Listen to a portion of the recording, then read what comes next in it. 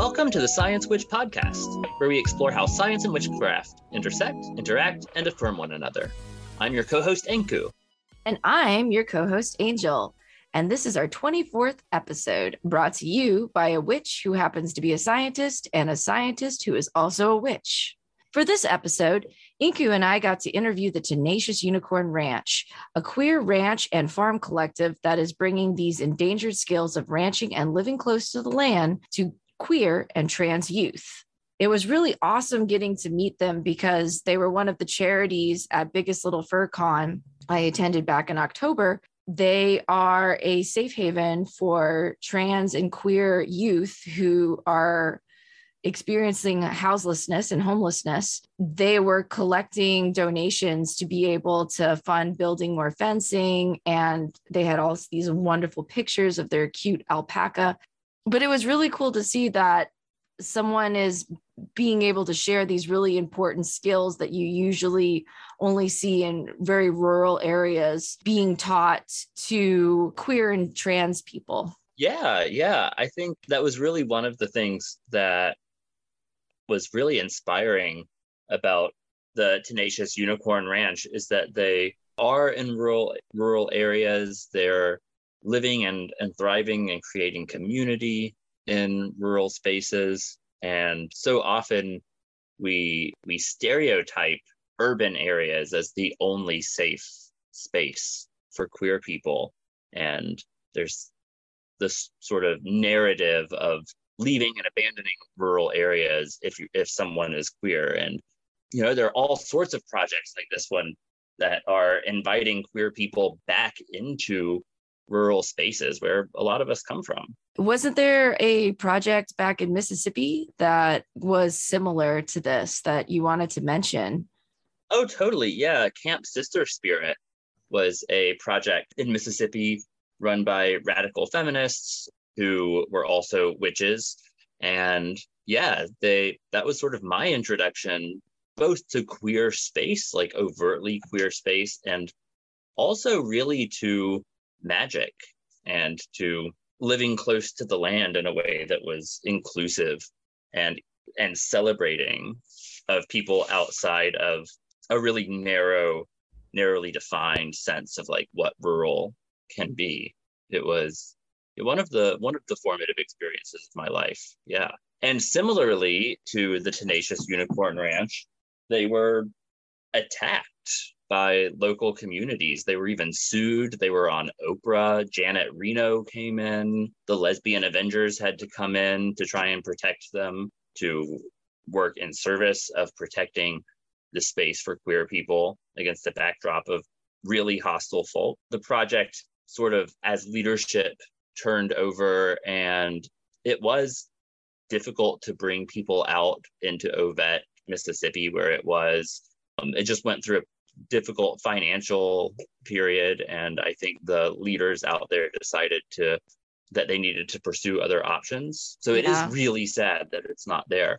But they actually mended a lot of those previous hostilities. And people who had been really legally and even sometimes physically violent against them were taking their kids out to Camp Sister Spirit to hang out with the lesbian witches. And it's really a story of overcoming a lot of the homophobic and misogynist and other types of exclusion and violence in rural Mississippi. Yeah. And Mississippi, of course, has been on my mind recently, as we both know.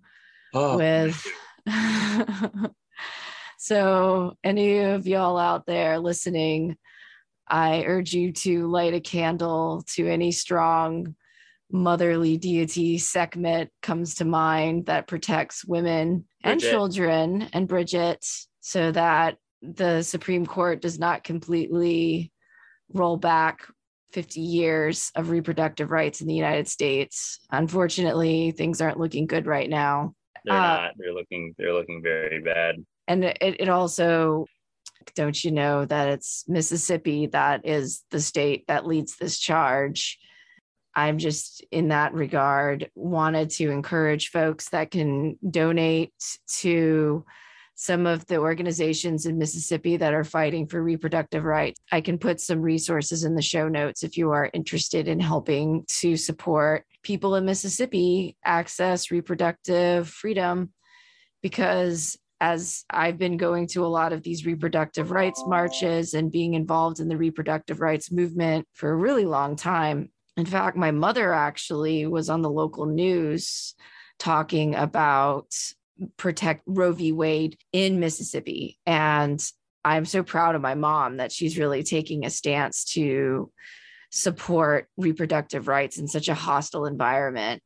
Because, of course, on the other side was a white cis man trying to say that women in Mississippi never should have abortions, like he has any say in the matter. So anyway, I just thought I'd bring that up as it is something relevant to both of us and many, many other people, of course. Before we get to the interview, we wanted to talk about Patreon. We have more stickers, including the Norse goddess Idun, art by me, and the Morgan and Hecate by my sister-in-law, Christiane. I had planned about talking about Idun in one of these episodes, but I wanted to wait until we could circle back to harvest time of the year to do the apple goddess justice. And we'll be discussing Hecate and the Morgan with Courtney Weber in an upcoming episode. So stay tuned for that. Super excited about. Me too. I'm ready for that episode. Me too. I am going to see her on this upcoming Saturday at one of the witchy events in Portland, the Other Worlds of Wonder. Great. Awesome. Yeah, I can put a link to that in the show notes if you happen to be in the Pacific Northwest and want to go check it out. It's going to be in Cornelius, Oregon. And Other Worlds of Wonder is the organization that puts on the Columbia Willamette Pagan Pride up in Portland. But yes, so we'll be talking about those two goddesses. And then I am currently working on a sticker of the Caliac, the Celtic goddess of winter, and also a Celtic spider goddess, which is become a new goddess to me. I didn't know about this goddess until I watched the show Cursed. And then it opened up this entire rabbit hole into the Caliac, who's a really ancient goddess. Like she's even more ancient than I think we actually even know, but she's the crone of winter. And I hope to have this art done in time for January. But for the holidays, we will soon have available holiday postcards of Mary Lude, the Welsh holiday horse skeleton, and the Krampus, which is a German Christmas demon that eats bad children. We'll be sending out all of these to our Patreons and guests who come on the show as a thank you for supporting the project. If you are interested in getting these cards to send out for your own holiday cards, keep a lookout on our Etsy shop. Additionally, we have a Redbubble account for some of the designs from our Scion of Science series. So if you're interested in getting a Lou shower curtain or a Bast throw pillow. And we still have 2 teas on offer for any supporters at the Science Witch Coven level, which is $10 a month, brought to you by Goat and Thistle Organic Herbal Teas in rural South Georgia. One is a grounding tea with Tulsi and blackberry, and the other is a blend of potent herbal allies for healing the energetic heart and balancing emotions. I definitely can use at the moment. You know, it's an emotional time. I think we all need a little balance. Agreed. Definitely.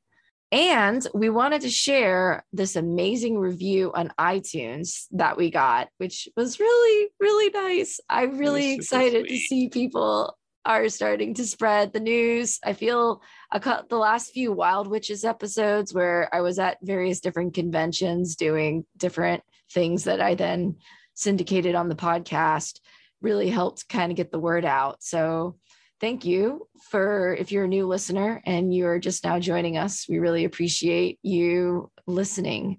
But I wanted to read this review from Haggis Reflux. They say, an absolute gem of a podcast. This podcast does a marvelous job of weaving together so many absolutely important threads on the loom of witchcraft.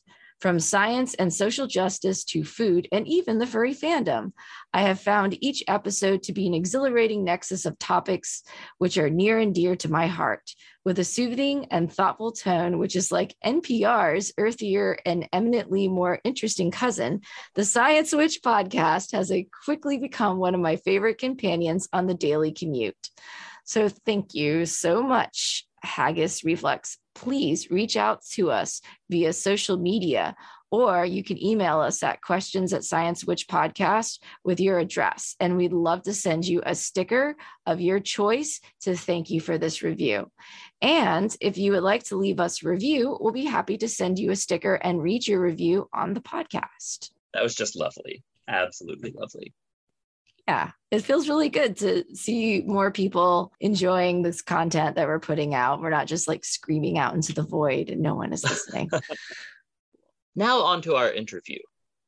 On their website, the Tenacious Unicorn Ranch described themselves as a trans and queer haven in rural West Clef, Colorado, where LGBTQIA+ individuals can escape the cishet world, surrounded by hundreds of cute, fluffy animals, gorgeous views of majestic mountains and rolling hills. For this interview, we got to talk to Penny and Jay. Penny was the founder, and I'd say visionary, who saw alpaca as a basis to build a safe haven for trans and queer folks.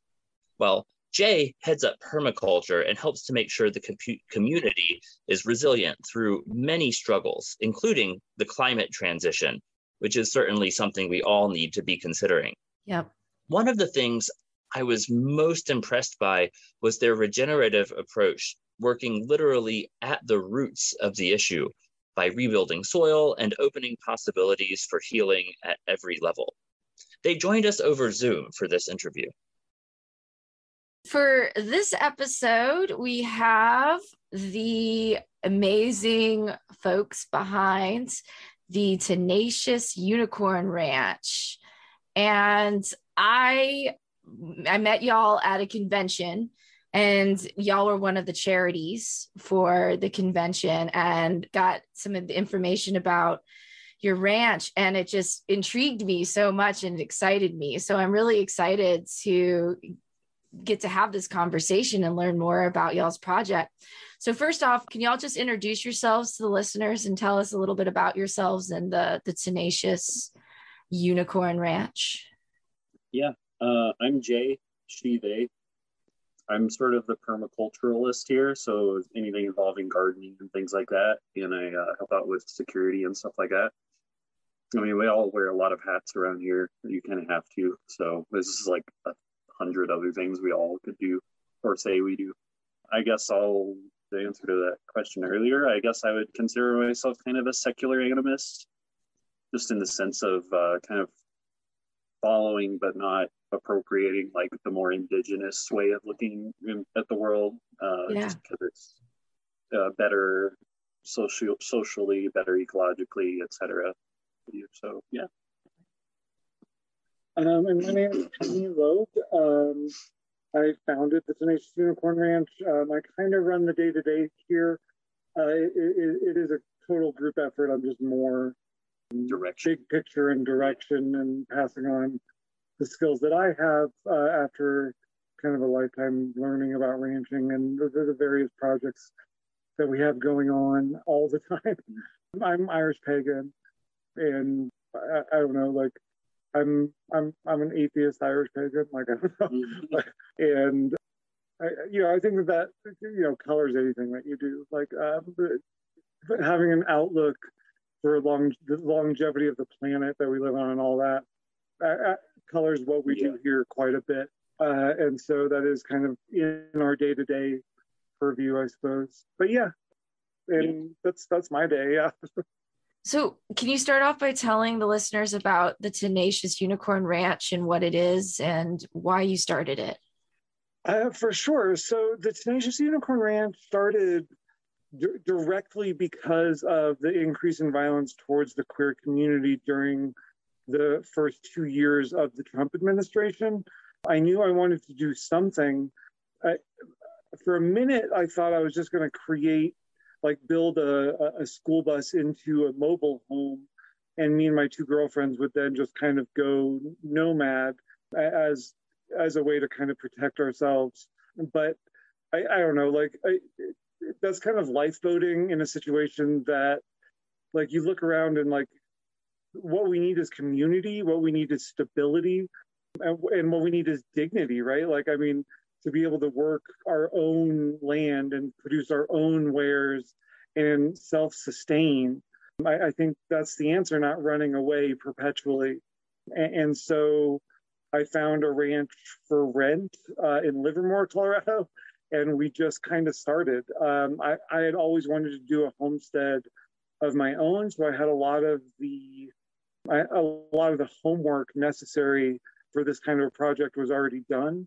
I just scaled up that model a little bit to try to include housing for homeless or at-risk folks and an actual anarchist community as well. And we're in year 3, and so far so good.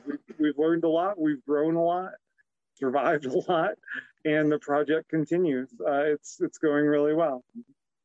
Yeah, I noticed as I was reading up about y'all that you went from renting to now owning the lands that you're ranching on. Yeah, that was a hard jump. None of us came into this wealthy. You know what I mean? I was privileged enough to own half of a house that I sold in order to fund the startup of everything. So we came in with that mind, But it's in a new location. Is it? Oh, it's still in the desert. That's what I was talking about. Sorry, I got the thing. I was like, God damn, how did we do this? Yeah, so we started with enough, like way more north. In fact, on the Wyoming border, and we're now on the New Mexico border. And so very different weather and everything. But also, we were kind of locked into this weird rental agreement where we couldn't change anything. So we couldn't improve on the barn. We couldn't build a new barn. We couldn't put up more than 40 than the 10 acres of fencing that we put up kind of before asking permission. And so they it was like this constant fight to be a ranch there.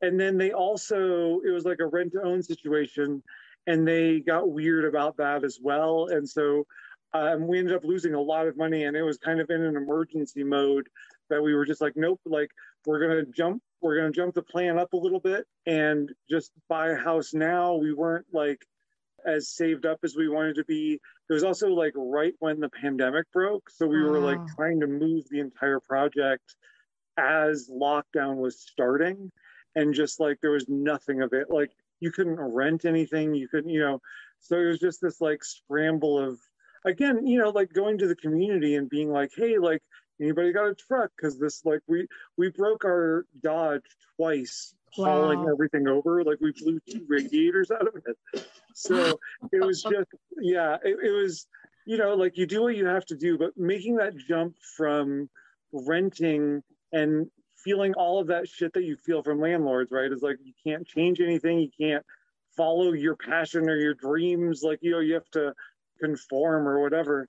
And going to a space that we actually, when we need to do something, we can just do it. Like we don't have to run it by anybody. It's just us. Like you mentioned on like changing the terms and stuff like that. Yeah, we lost quite a bit of money on that, but yeah, that was one of the most forward momentum things for us. Period, was making that leap to actually owning as opposed to renting.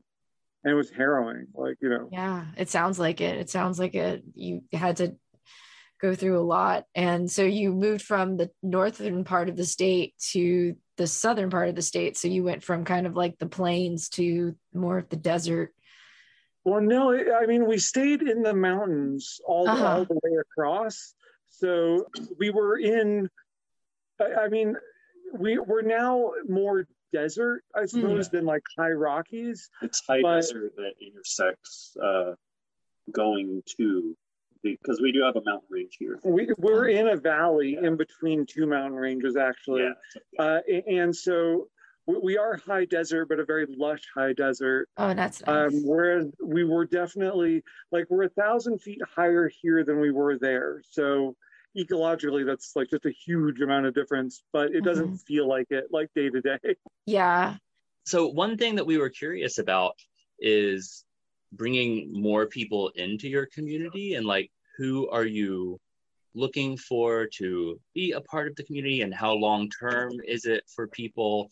Yeah, what is that sense of community that y'all have built look like? Well, kind of some different levels. Yeah, it is. That is like the eternal question, and the hardest part of a project like this is, and we're definitely like learning on the fly, but those social interactions and that social relationship makes or breaks a project. Like it really does. We, on paper, we have a year-long kind of wait to be a member, like to actually like live permanently and be a part of like decision making and all that kind of stuff on the ranch.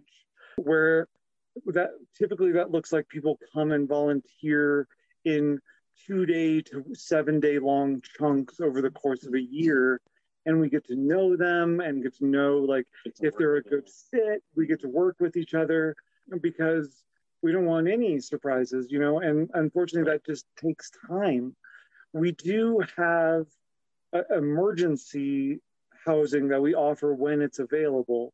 That's in like a I am homeless now or I am in danger now situation. We can bring people up, warm place to sleep, food. We try to keep that to like a 3-month window of just get back on your feet, find somewhere to go, and then move forward from there. Funny enough, I'm not great at keeping that window. People tend to just stay. So I don't know, take that for what you will. Like we try to be very like protective of permanent spots up here because it is like the longevity of the program depends on who's here and what's going on, you know, so we try to be very careful with that decision process.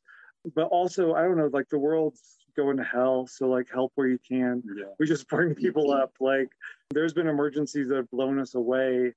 There was somebody that was kind of abandoned in the woods up here, a trans lady, abandoned in a known white supremacist area at a campsite with absolutely no protection, and a broken leg, as it turns out. And so we got called, and because she finally got signal on her phone and got a message out, then one of our local contacts contacted us, and we went and got her, and then sent her on to Tennessee with her sister.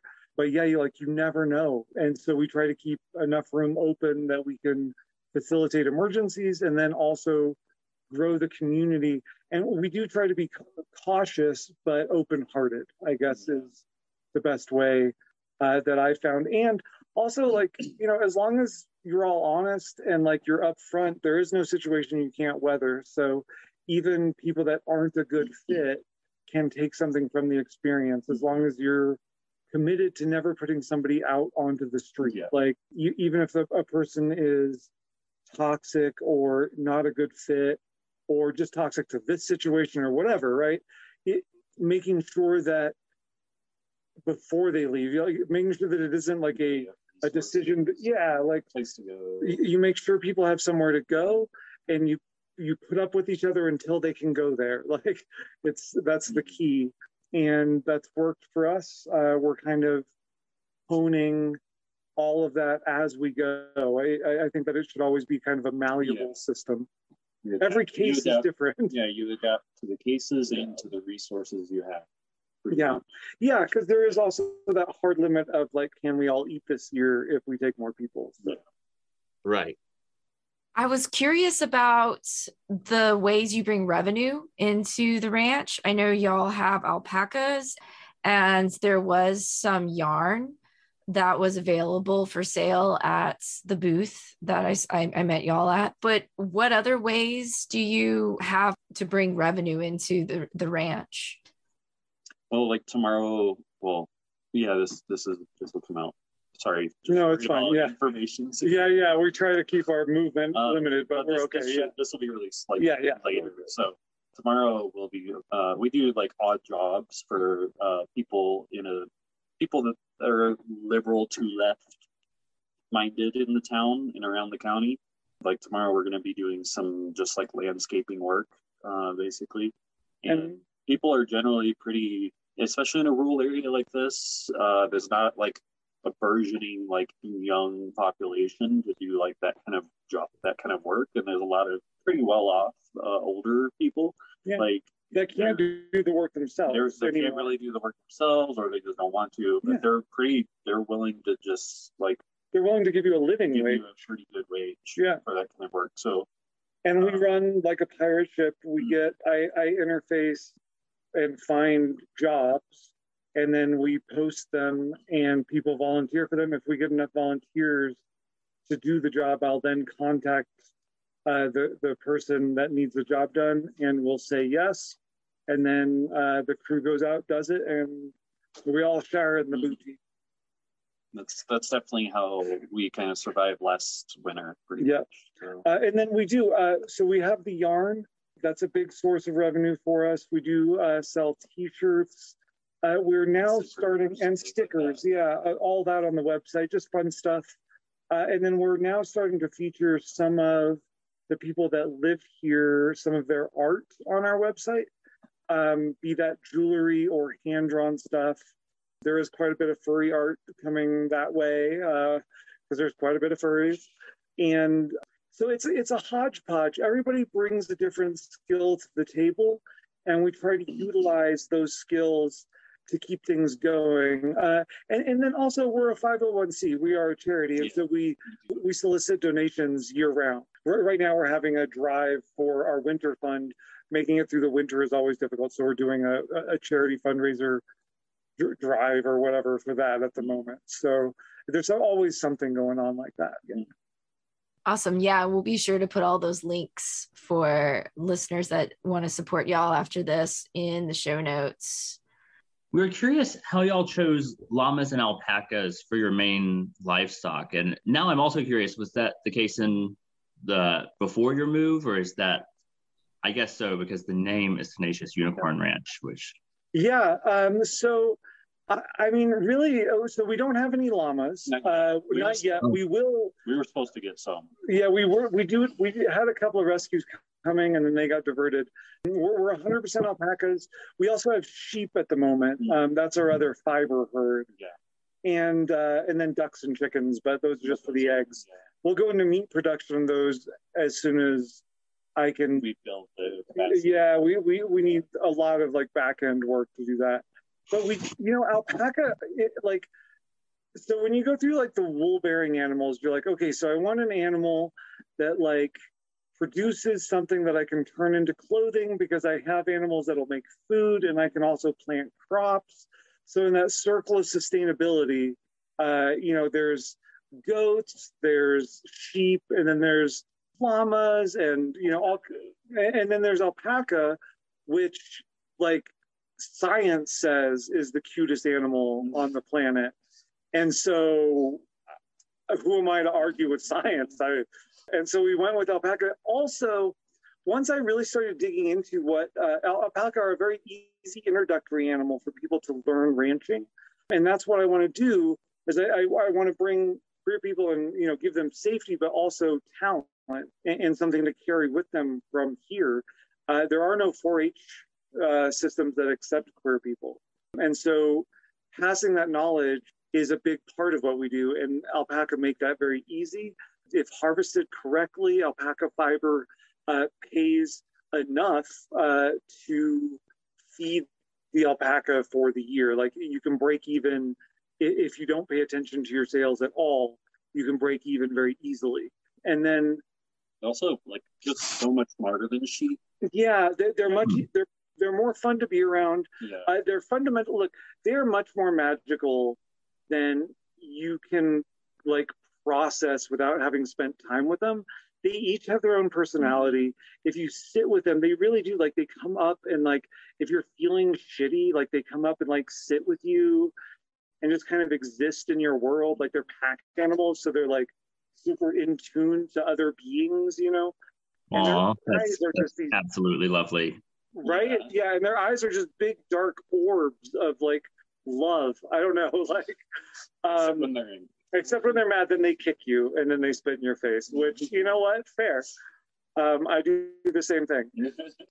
And once I really kind of dug into all of that being true, I also dug into the fact that there's a lot of people that created rather large herds of alpaca that are aging out. And this generation, like the wealth cap now has made it so that like my generation, millennials and younger, we're not ranching. We can't just take over mom's herd. Like, you know what I mean? And so it does lead to like euthanization of entire herds, or this glut of alpacas needing to be adopted.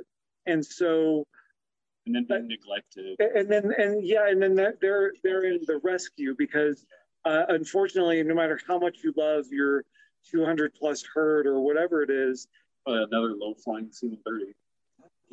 Yeah, there's a military base in Colorado Springs, so we get flyovers all the time. It's annoying.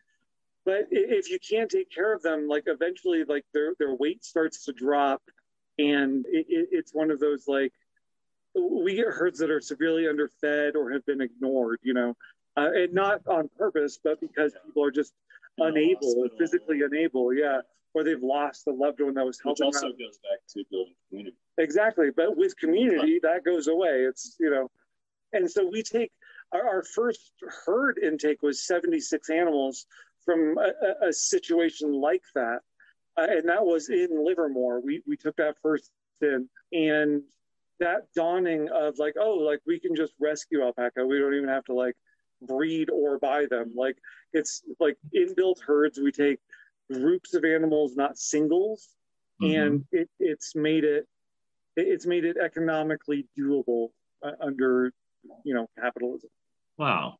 Yeah, that the term that sort of pops to mind with that is like regenerative agriculture, which we usually think of in terms of the land and building back up the soil, but actually building back up alpaca or building back up livestock from sort of the brink there. That's just a really beautiful process. I'm glad to hear about it. It's like there are, you know, regenerative ag cattle herders, and I follow some on Twitter and I see what they're doing, and compared to what a lot of the ranchers out here are doing, it's like so different. Yeah. If you care as a rancher, it's a lot of effort, but the payout is immediate and incredible. You can see that with the native. There's the Navajo up here have purchased a very large chunk of land, and they're running a buffalo herd or a bison herd. I don't remember which one.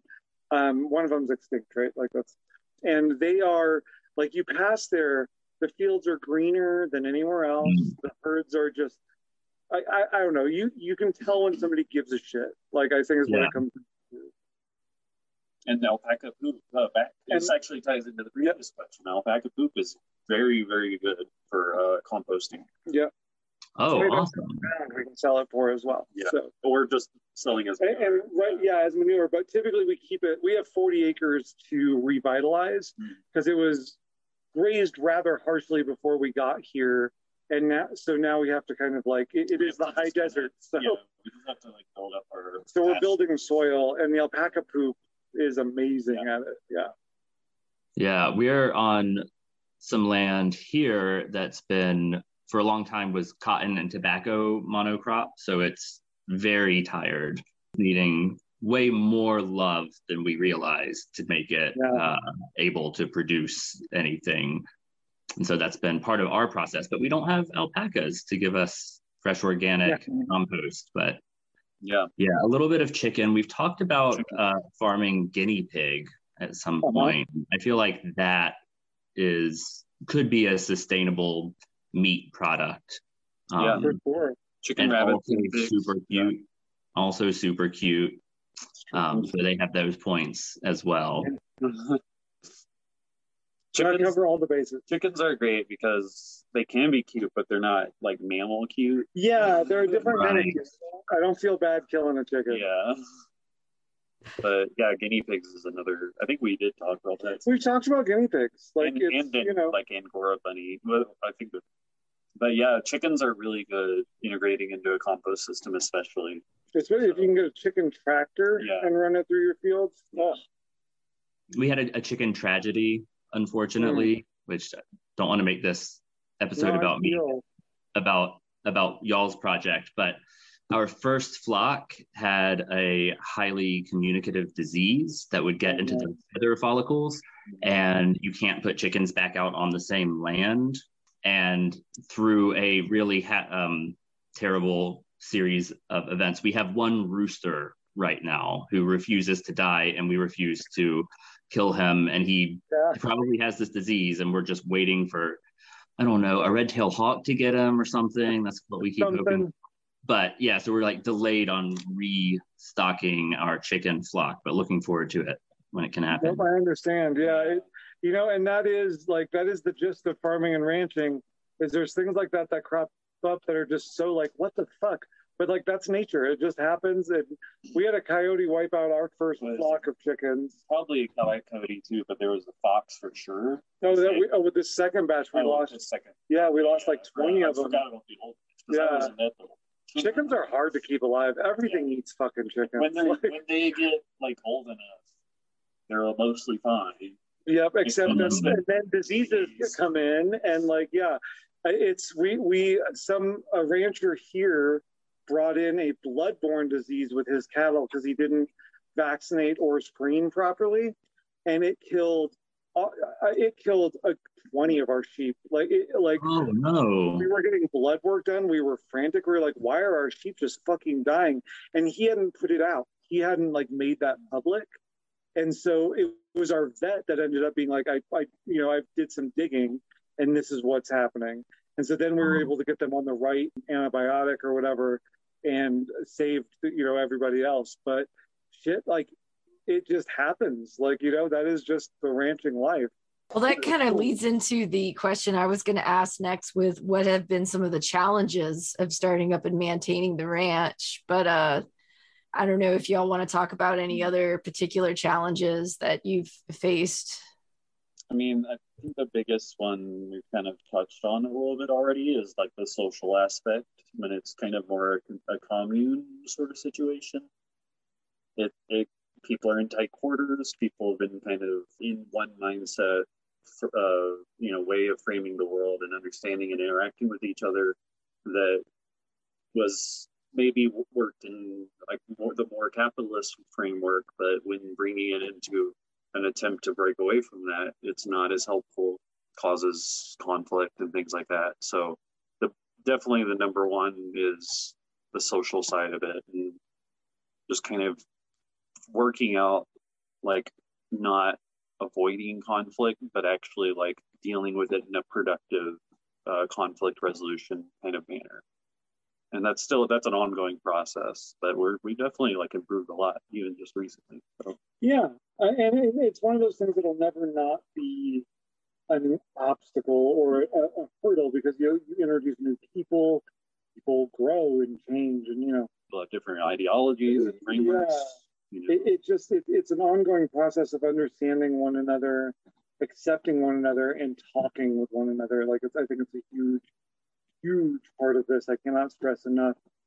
If you're like this kind of endeavor takes being honest with those around you. Like as long as everybody's being straight up and really honest, you can't go wrong. Oh, and vent. Like pick a friend, vent off before you go talk. Like that's get all that stupid anger and ego out of the way, and go have a real conversation. Mm-hmm.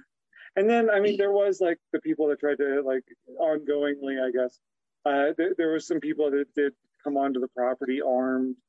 There's been a lot of fascists, just trying to get rid of us or shut us up or that kind of thing. I think that anything that's rooted in like, I mean, anything like trans and out of the normal and, is going to, in this day and age, garnish the punishment of violence, I guess. You're going to become the local representative for everything that like Fox News tells them to hate. Yeah. It becomes really quick if you're, I don't know, like like whatever lines they draw. If you're a leftist, if you're an anarchist, if you're Antifa, like however they can categorize you as bad enough to harm Christian, you. Yeah. White, etc. And so that has been a major, stumbling block. There's entire websites dedicated to making the life of trans people harder, and they've definitely played a part. So it's a risk you take with anything, I guess. I mean, especially if you're not, a cis white male. Like, I think that there's a risk involved there. But, and then, financial is always really, finances are a never ending struggle. The key is to involve everybody and make sure that everybody's on board with everything, and then just share accounts and make sure that, again, comes down to honesty, like, and make sure that everybody's in it together, but that like, we didn't start rich, we didn't start knowing that it would succeed. So being, finding somebody that like can stomach numbers is a big deal. We're still looking. Like, I'm a rancher. I don't like, it's not my thing. But at least like, you can, with your community. I have a business background, and so like, yeah, and with your community, you can kind of like crowdsource that to an extent. Yeah, like, if everybody's pitching in, things become a shit ton. Even hard to understand things, if three heads are trying to understand it, it becomes a lot more doable. I mean, like, all of the adversity, the answer is always like, listen more and be better at community. And that's what we strive for every day. But it isn't without, like, don't do this. And you gotta be crazy. You guys just be crazy. You gotta want it really bad. But it really is, even through the adversity, it's worth it. Like, none of this should dissuade you. And there's just like your typical challenges, just like the physicality of it. Yeah, like if it's a blizzard, you got to get on the roof and scrape off the snow so the barn roof doesn't collapse. That sucks doing that at 2 a.m. Like, it fucking sucks, but you got to do it because like, that's where your babies are. So, and like, up here, we're in the mountains, pulling people out of a snowdrift. That is a Tuesday. Like, it happens so routinely. You do have to be like ready. Yeah, no, it's a rough life living like outside of like that comfort zone. Like, everything that like city life, right, is like made to shield you from. It does a really good job of it. Like, all the inconveniences of weather and growing and providing your own food, being off grid, being responsible for your own power grid, crazy obstacle. Especially if you're continually adding people, because power grids, like solar systems and generators, are set up very specifically for a certain amount of people doing certain things. And if you fluctuate that, it gets really, really difficult to figure out like how much power you need. And then you end up running the generator more, which is like defeating the purpose of you being off grid. And and then we run on a well, so we don't have city water. When you really say, fuck it, I want to do this myself, like, when you really say, like, I'm like, no more, like, I'm ungovernable, fuck you, I'm doing this on my own, like, there is a lot that rises up out of that is like, oh shit, like, this is why people live in a city, right? Like, this is why, because this sucks. But it's really rewarding on the other end of it. Like, it really, really is. If we want good Thai food or something like that, we gotta learn how to make it ourselves. Yeah, we'd have to make it, or like, it's a 3-hour trip to Denver. Well, that brings me to my other side of that question, which was, what are the highlights of the ranch life? I mean, honestly, like, just about every sunrise and sunset is a highlight, because like the way, there's something about, I guess, the atmospheric conditions around the mountains that just makes them almost every day gorgeous. Well, and we're certified dark sky out here, one of 2 places in the world. The most. The Milky Way is just bigger. You can see colors in the Milky Way at night. It is insane. It's gorgeous. But it makes existing out here very like, oh shit, like, I'm small. Like, this doesn't. Like, I'm just going to live my life. Like, this doesn't matter. We want to set up an amateur observatory. Yeah, at some point. The alpaca, we have almost 200 magical beings that jump around our property all day long. Oh, they literally sometimes will do the they Disney prance. Prance. Yeah, like literally, it's so adorable. It is amazing. And then we had 18 babies this year, and watching 18 baby alpaca, have zoomies around their pen all together in just this haphazard ball of fluff. You can't tell me that is who gets to experience that in their life. We had puppies, which we kept 4 of, and they're just our dogs now. We just have more dogs. It's amazing. Our neighbor had cats, and she couldn't keep them all. I mean, we already had 5, but we just took 2 more because kittens. I don't know, and that was amazing. So the upside, and then community too. And not to mention, there's 12, 13 of us up here, plus guests most of the time. You don't nobody up here suffers from a lack of community or is left behind if they're having a bad day. That's a huge uptick. No boss. We are our own bosses. So I have a stomach condition. So there's some days. And so when I need to take a day off, I just tell my friends, hey, I'm not doing well today. Can you cover for me and do my chores? And then people do it because they love you. You know what I mean? That's something that I think that's something that society has forgotten, is that we're when you have people around you helping and taking care of you, life is so much better, and you need so much less your own transportation and your own food and your own fridge. And when you're part of this whole, you can get taken care of in a way that I don't think most people remember. It's the way we've been for most of human society, but we've just moved away from it. So, nothing wrong with that. People want to do what they want to do. White Western culture. Yeah, I was going to say, white people have kind of ruined that sense of community. And so to reclaim that and just kind of be a part of it, is a big deal. So that's definitely been the highlights. I don't know, top 10 or whatever.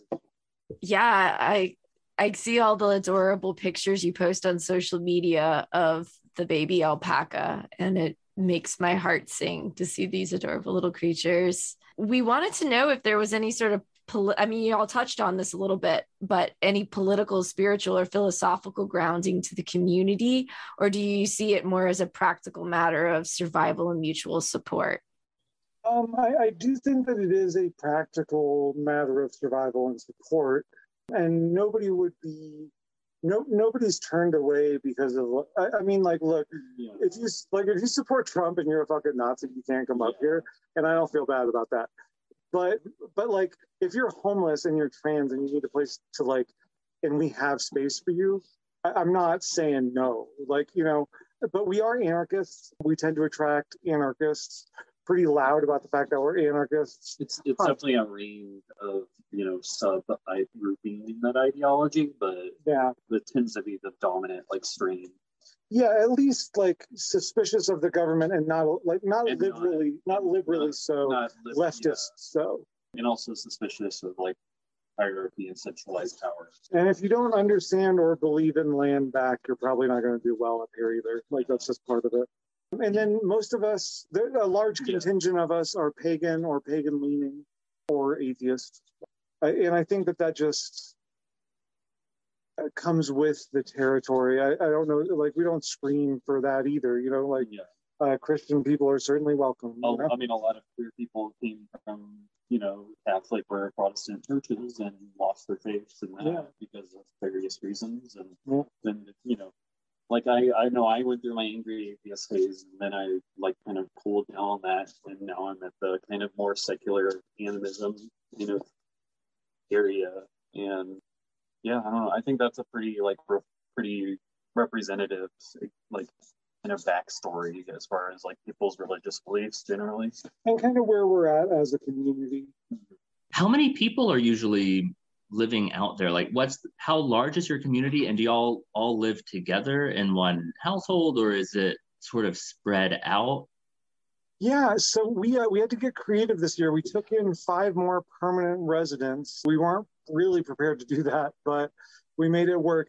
We have 3 trailers, the main house, and then also a tent. It's a year-round kind of like heavy-duty canvas explorer's tent. And between all of those structures, we have 12 people on average. We do act as like a hub for people that are like living in their van or just kind of like nomadic. And so people stop in regularly and spend a couple of days or up to a week as just kind of auxiliary to the ranch, helping out with stuff. And it's a nice place to just be a little rest from your trip and stuff. Yeah, and like not be afraid. Like, like a lot of van life people that are like queer, there's like kind of a constant fear, whereas up here that can go away for a minute. So like 12 people on average, and that fluctuates, never more than 20. Except for like 2 days during Shirapalooza. Oh yeah, and we do a Shirapalooza every year. It's 3 days now because of the increased herd, where we do an open gate and everybody comes up. Last year we had like 50 plus. This year we're gonna put in music, like we're gonna have a live. We want to get queer artists to play music, and then we'll make it a 3-day. We cook all the food. We bring kegs. Like it's super fun. I think my friend Tanya's song came and visited y'all because she sent me pictures. Yeah, she's going to be on the podcast too. So hopefully, if she comes out and performs, I'm going to be there.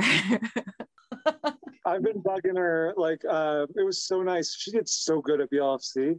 Oh my God, she did so good. But we've been bugging her like about it already because I want it lined up. But hopefully, no promises. No promises.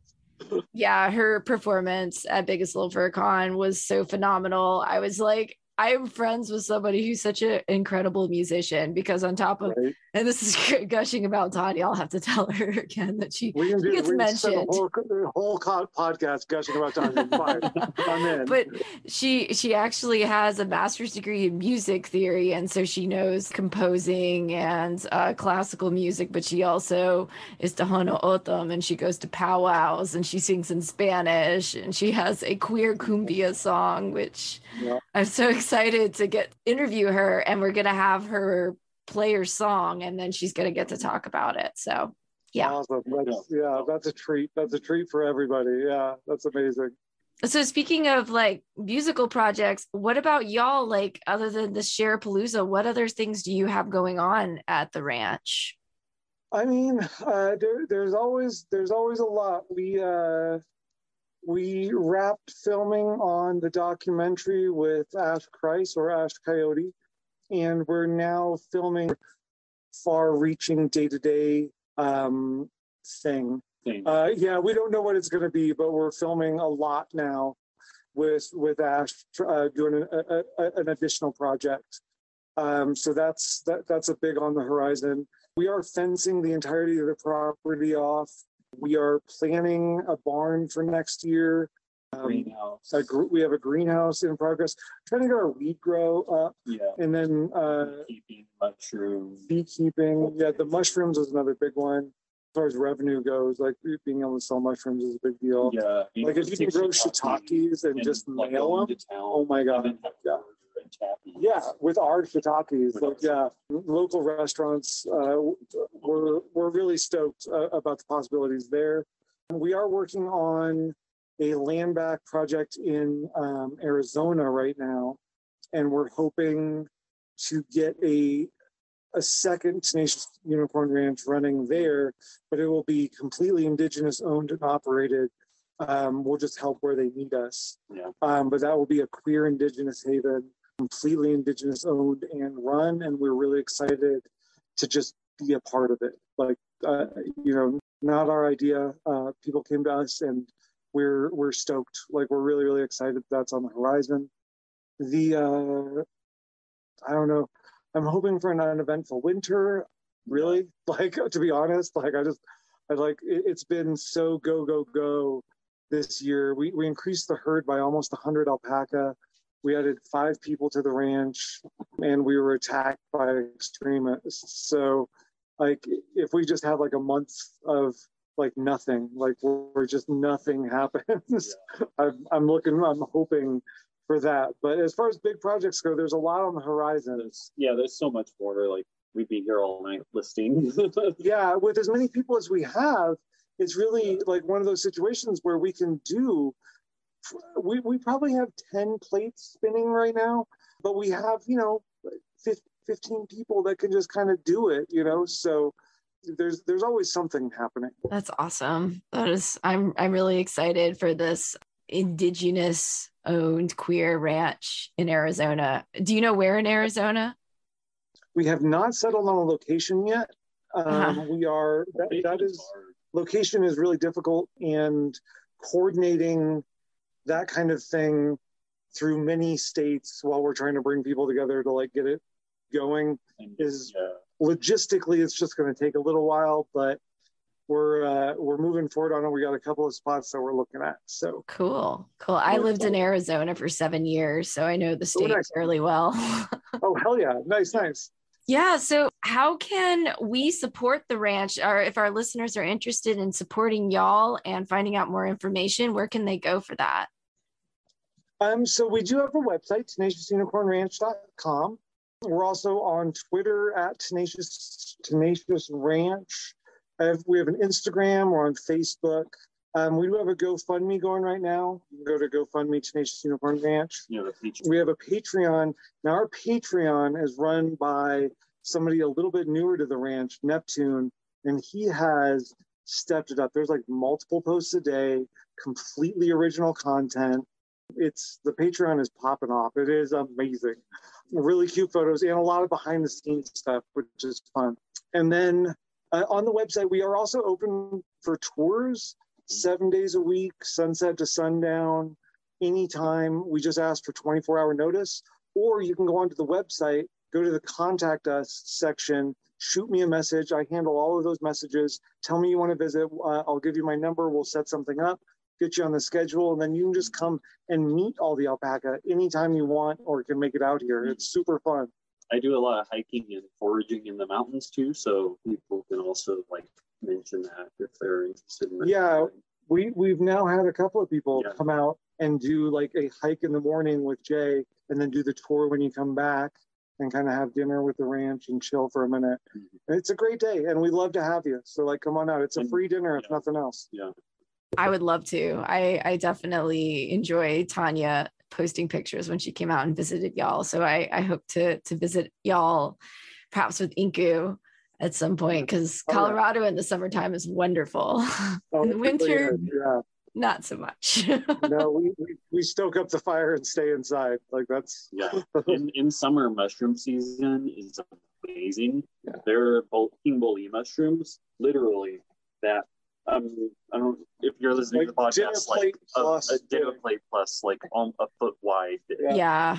Oh my gosh. Those king boletes. Yeah, I actually go foraging too a lot. I haven't had any luck this year for I've been getting out and trying to get chanterelles, but I've known that Colorado has an incredible mushroom culture, and I am very excited to get out there and forage at some point. So that would be great. That would be amazing. Thank you all so much for being on this episode with us. Yeah.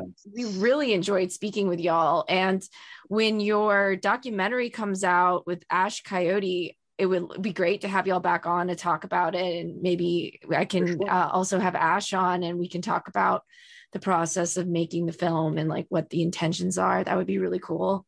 Yeah, well, and she was here. She completely unrelated, like we just gotten to know her. She started coming up to film just kind of a day in the life of the ranch, and then the siege happened where the extremists hit, and she just happened to fucking be here with her camera, and so that whole thing is on film, and that is what the documentary is going to be, is that entire time period, because she was basically embedded with us.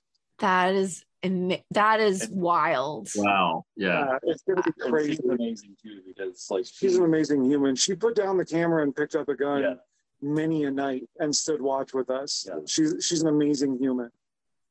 She was the director and producer of another documentary I had referenced in a previous episode on the furry fandom called The Fandom. And so I recommended it for anyone who was like curious about the fandom, because that was the first documentary to come out by a filmmaker that was actually a member of the fandom. And I feel like she did such a phenomenal job. It's like one of my favorite as a member of the community myself. So, but again, thank you all so much for coming on. And we really enjoyed speaking with y'all. And I wish you a very uneventful winter. Thank you. You too. Yeah, it was so lovely meeting you. Yeah. Thanks for having us on. Yeah, awesome. All right. Well, thank you all. Thank you. Many, many thanks to the Tenacious Unicorn Ranch for coming on the show. We hope to have them back once Ash Coyote releases the documentary that we mentioned in the interview. Ooh, that's exciting. It is really exciting. I'll put the teaser of it on the show notes so folks can check it out. Excellent. On our next episode, we'll be talking about the sociological and ecological fitness conferred by the holiday spirit. And we'll be talking about the Kaliak, crone of winter, and other myths of the dark time of the year beyond just Western concepts of Santa Claus. If you have any thoughts, questions, comments, feel free to email us at questions@sciencewitchpodcast.com.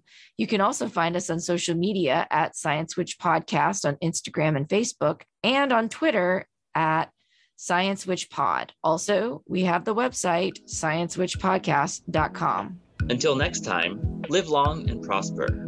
And blessed be.